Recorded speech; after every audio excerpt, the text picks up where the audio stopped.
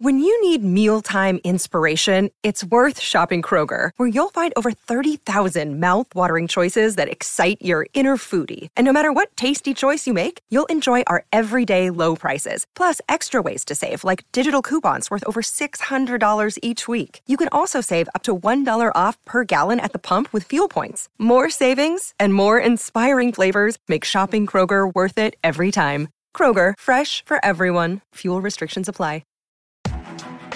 You're listening to the Chicago Audible podcast, changing up the way Bears fans stay up to date on their favorite team since 2015.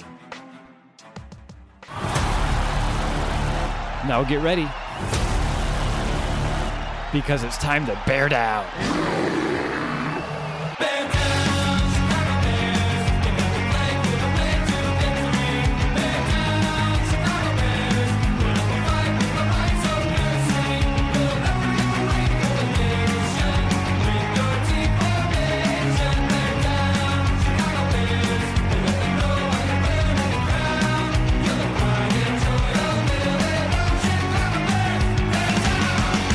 Welcome back, Bears fans, to another episode of the Chicago Audible podcast. I'm your host, Nicholas Moreano, here to give you another training camp report. Day 4, third day of the open practices here from Halas Hall. So just to paint the scene, and we're going to get right into Bears talk and kind of save the Manscaped ad for a little bit later in the show, but let me just paint the scene, just tell you what it was like there at Halas Hall. Very similar to the first two open practices where fans were in attendance, roughly the same amount of people, plenty of open seats in the stands, unfortunately. I know Matt Nagy actually went over to a section and was wanting, the fans just to make some noise for the team. It's just a different atmosphere at Halas Hall as opposed to in Bourbonnais, where, you had, 7,000, 8,000, maybe even 9,000 fans there daily. And now you're getting roughly, 250, maybe 200. And it's a little unfortunate, but hey, the Bears are still practicing regardless of how many people are showing up. But it would be nice to get some energy, from the fans at times. And that's why Matt Nagy kind of went over to the section. But they make do with what they got, and that's what the Bears were able to do. And just like yesterday's practice, which was the third day, majority of the team, 7-on-7s, kind of just happened on that very first field that you see once you go to Halas Hall. So that's where painting the scene a little bit just to kind of tell everybody what's going on. So for this podcast, I'm going to change it up a little bit format-wise, not talk about the quarterbacks or defense.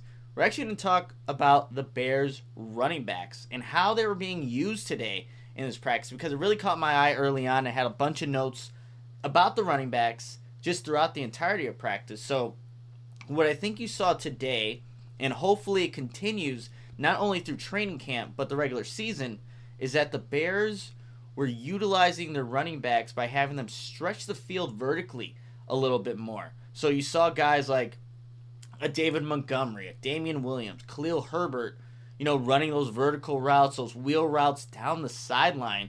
Again, like I said, stretching the field. And one of the best throw and catches on the day happened on one of those types of routes, a wheel route.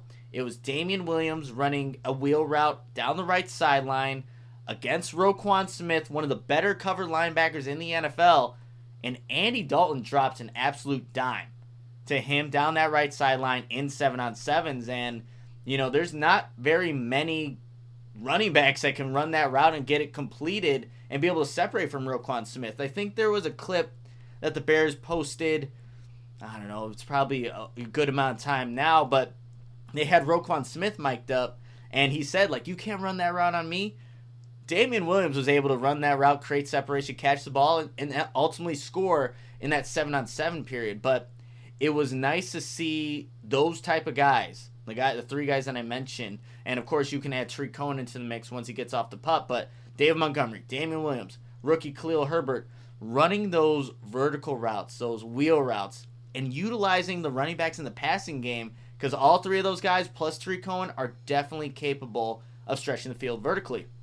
There was also, and this is in the install period, just running routes on air, but I saw Justin Fields had a nice pass to Khalil Herbert in individual drills just on a vertical route.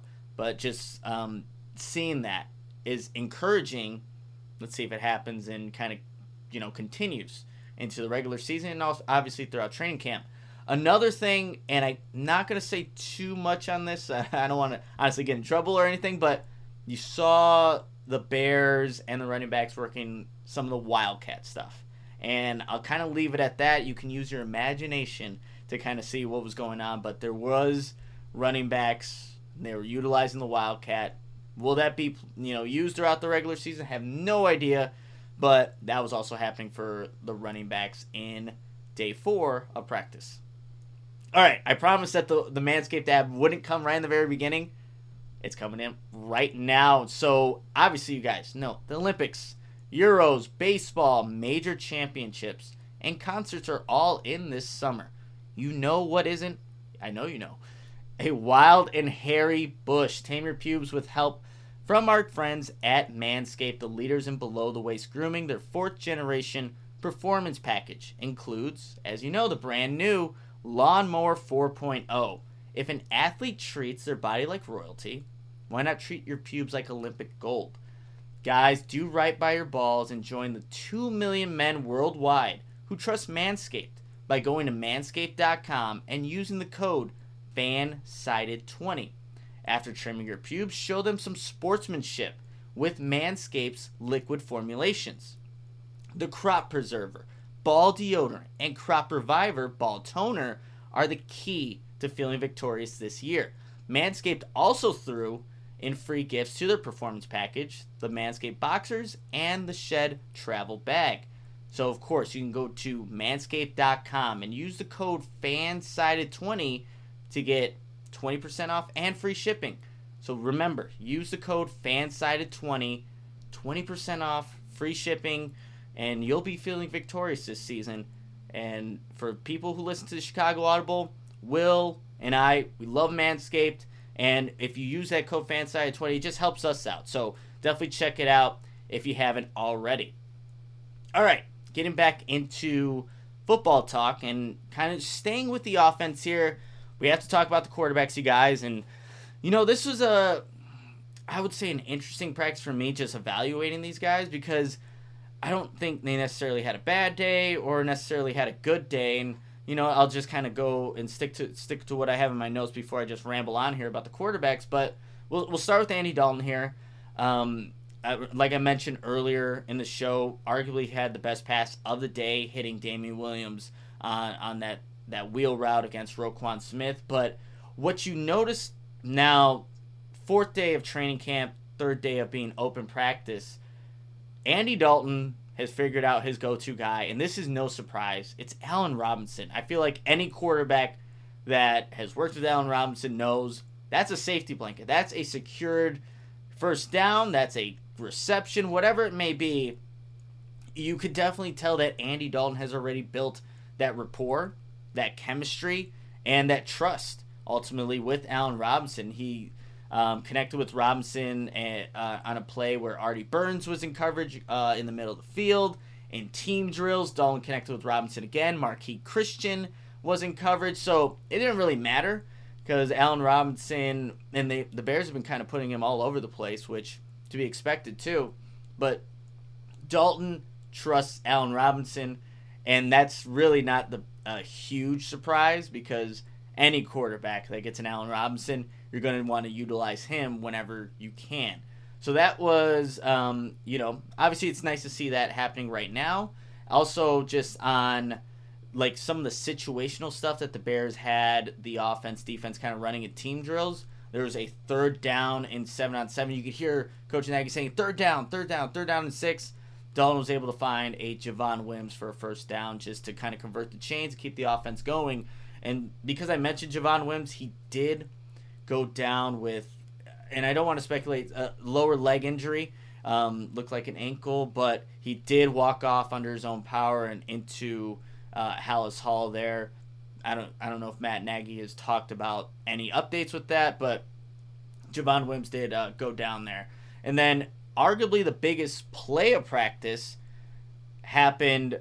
It happened with Andy Dalton, but it was an interception by, as Will said earlier during, when I was covering training camp, my guy Deion Bush. So what Andy Dalton's trying to force a pass into Cole Kmet, who was in the end zone, back left corner, but Deion Bush jumps the route, gets an interception, and then the turnover bucket comes out. And so if you guys didn't hear Matt Nagy's press conference this morning, kind of revealed what this is. So basically, if anybody's played football, those hampers that you have, they're usually, I don't know, ours, I think at Waukegan were blue, but they're a hamper with the wheels and stuff, and you throw your dirty laundry in there. Essentially, that's where the defenders throw the ball. Whether they picked it off or recovered it, they put it in this blue hamper, and that's kind of their thing. Miami has the turnover chain. They just have the, I guess, turnover bucket. I think that's what they're calling it. So that was put right into there, and Sean Desai went over there and got that turnover bucket, and, that was the biggest play. But it was an interception. Andy Dalton knew it too. I think it was a really good play by Deion Bush. And I don't know, I think for the past 4 years, Deion Bush has made plays in training camp preseason. We just got to see it kind of translate to the regular season so he can, get more playing time. But that was the biggest play, an interception from Andy Dalton. Now transitioning to Justin Fields, who I think you're seeing really early on, man, this guy loves to throw to the tight ends. And I think that's something, obviously, this Bears offense has been wanting to get from their quarterbacks, utilizing more of the tight ends, and obviously, investing in a guy like Cole Kmet and still having, players like Jimmy Graham here. You want to see that.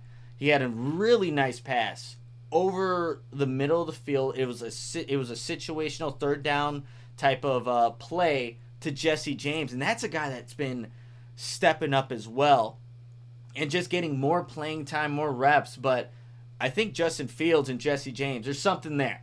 And we all know Jake Butt retired earlier this week, so obviously I think that opens up a spot for a guy like Jesse James, who has made plays down the middle of the field, that intermediate to deep kind of range, and Justin Fields has been the guy targeting him. So that has been good to see. Also, a guy like J.P. Holtz, who most people know and what we've seen is more of a blocking tight end, I think he's just gotten a little bit more reps as a pass catcher. I don't know if that's good, don't know if that's bad, but it's been happening. So, and Justin Fields has been targeting him. He also hit Cole Kmet, which I thought, hey, this is what we want to see. He hit Cole Kmet in stride going towards the left sideline. Kmet didn't have to stop. Ball was perfectly placed. It was kind of on a crossing route, and gets the first down. And, that's something that maybe you just didn't see as often or as much as you wanted to. But Justin Fields utilizing his tight ends whenever possible. He also had, this was really interesting to me. I was noting that number 17, Chris Lacey, wide receiver, I thought he was having a good practice right in the very beginning. Individuals just running routes, and Justin Fields just happened to be matched up with him in the drills, so he's throwing passes to Chris Lacey. I'm like, okay, that can be something. That could have been further from the truth, because it just seemed like they were off in terms in 7-on-7s and team drills. There was a couple of missed just opportunities there where either Justin Fields was off with a throw, or Chris Lacey maybe was in the right spot, or maybe it was a mixture of both. But there was back-to-back plays when Justin Fields targeted Chris Lacey, just couldn't connect. And then he also had, I have in my notes here, there was a ball that was tipped from, just a defensive lineman when Justin Fields was throwing the pass. But let me preface this all too.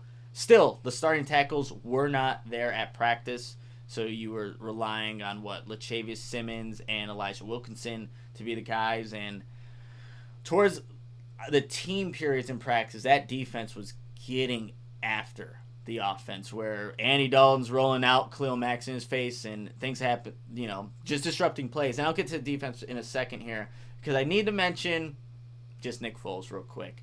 I think when you talk about a guy like Nick Foles, who's obviously been a Super Bowl MVP and has as much experience as he does stand out when he's repping with the third stringers. I haven't seen a third string offense look as efficient as that probably ever.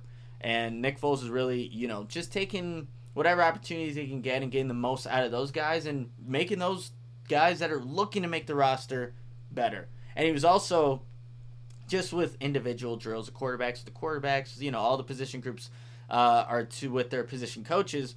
Nick Foles was he had the last reps because he's a third stringer, but he was just working on his no-look passes, and he had a blue visor. I tweeted out Andy Dalton had his orange, dark, blood orange visor, and I think Justin Fields was just rocking a clear visor. He needs to add some color to that, just in my opinion. But Nick Foles was just working on his no-look passes, and you always see Patrick Mahomes, and there's always highlights of that kind of stuff. But, yeah, Nick Foles, and I feel like almost all these quarterbacks can throw these no-look passes. You just don't see it as often, and just to end out the individual period, Nick Foles was just throwing some passes, short, intermediate, and kind of a deep pass, just no look. So, kind of cool to see. All right, that really wraps it up for the offense. I know I didn't really mention many wide receivers. Obviously, I talked about Allen Robinson. Javon Wims kind of went down with that injury. I think you're seeing still a continuation of what I saw the first 3 days, that Marquise Goodwin, Damiere Byrd are just being heavily utilized in this offense. Those are guys that, with the speed, and Darnell Mooney talked about it yesterday in his press conference, that he could look to them and see, someone that's a similar type of player. So they're still being heavily utilized, but didn't mention too much here today. So with that, we'll transition to the defensive side of the ball, where the defense, honestly, if you listen to the podcast yesterday, the defense was dominant. They came to play again today too. Where it kind of mattered most in the team period, there's notes that I have where it's like, Khalil Mack again. Is anybody going to block this guy? So just making consecutive plays, and it's a lot for Latavius Simmons to handle, an all-pro, one of the best defensive players in football.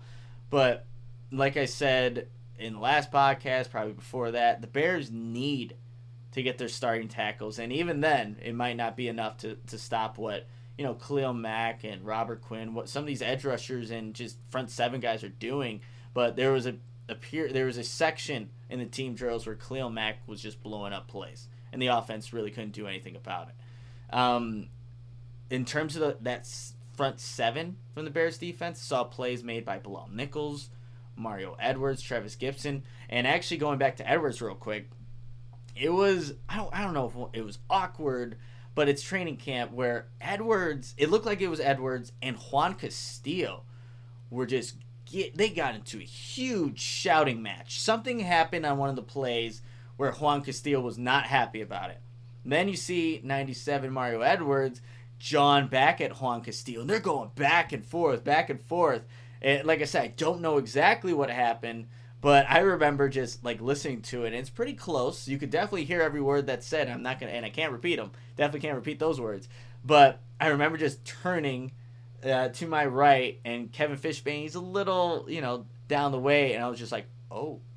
And then, it just obviously everyone goes back to doing what they do. I think Matt Nagy kind of talked to Mario Edwards just to calm things down a little bit. But you can hear guys like Josh Woods, like I mentioned in the last podcast, always talking, was saying, just wait till the pads come on, then we can settle things. And honestly, that's when everything's going to start to we're going to see what the offense really looks like, how the defense is really looking like, and things are really going to come together. But yeah, that was it's training camp. You're gonna get those shouting matches.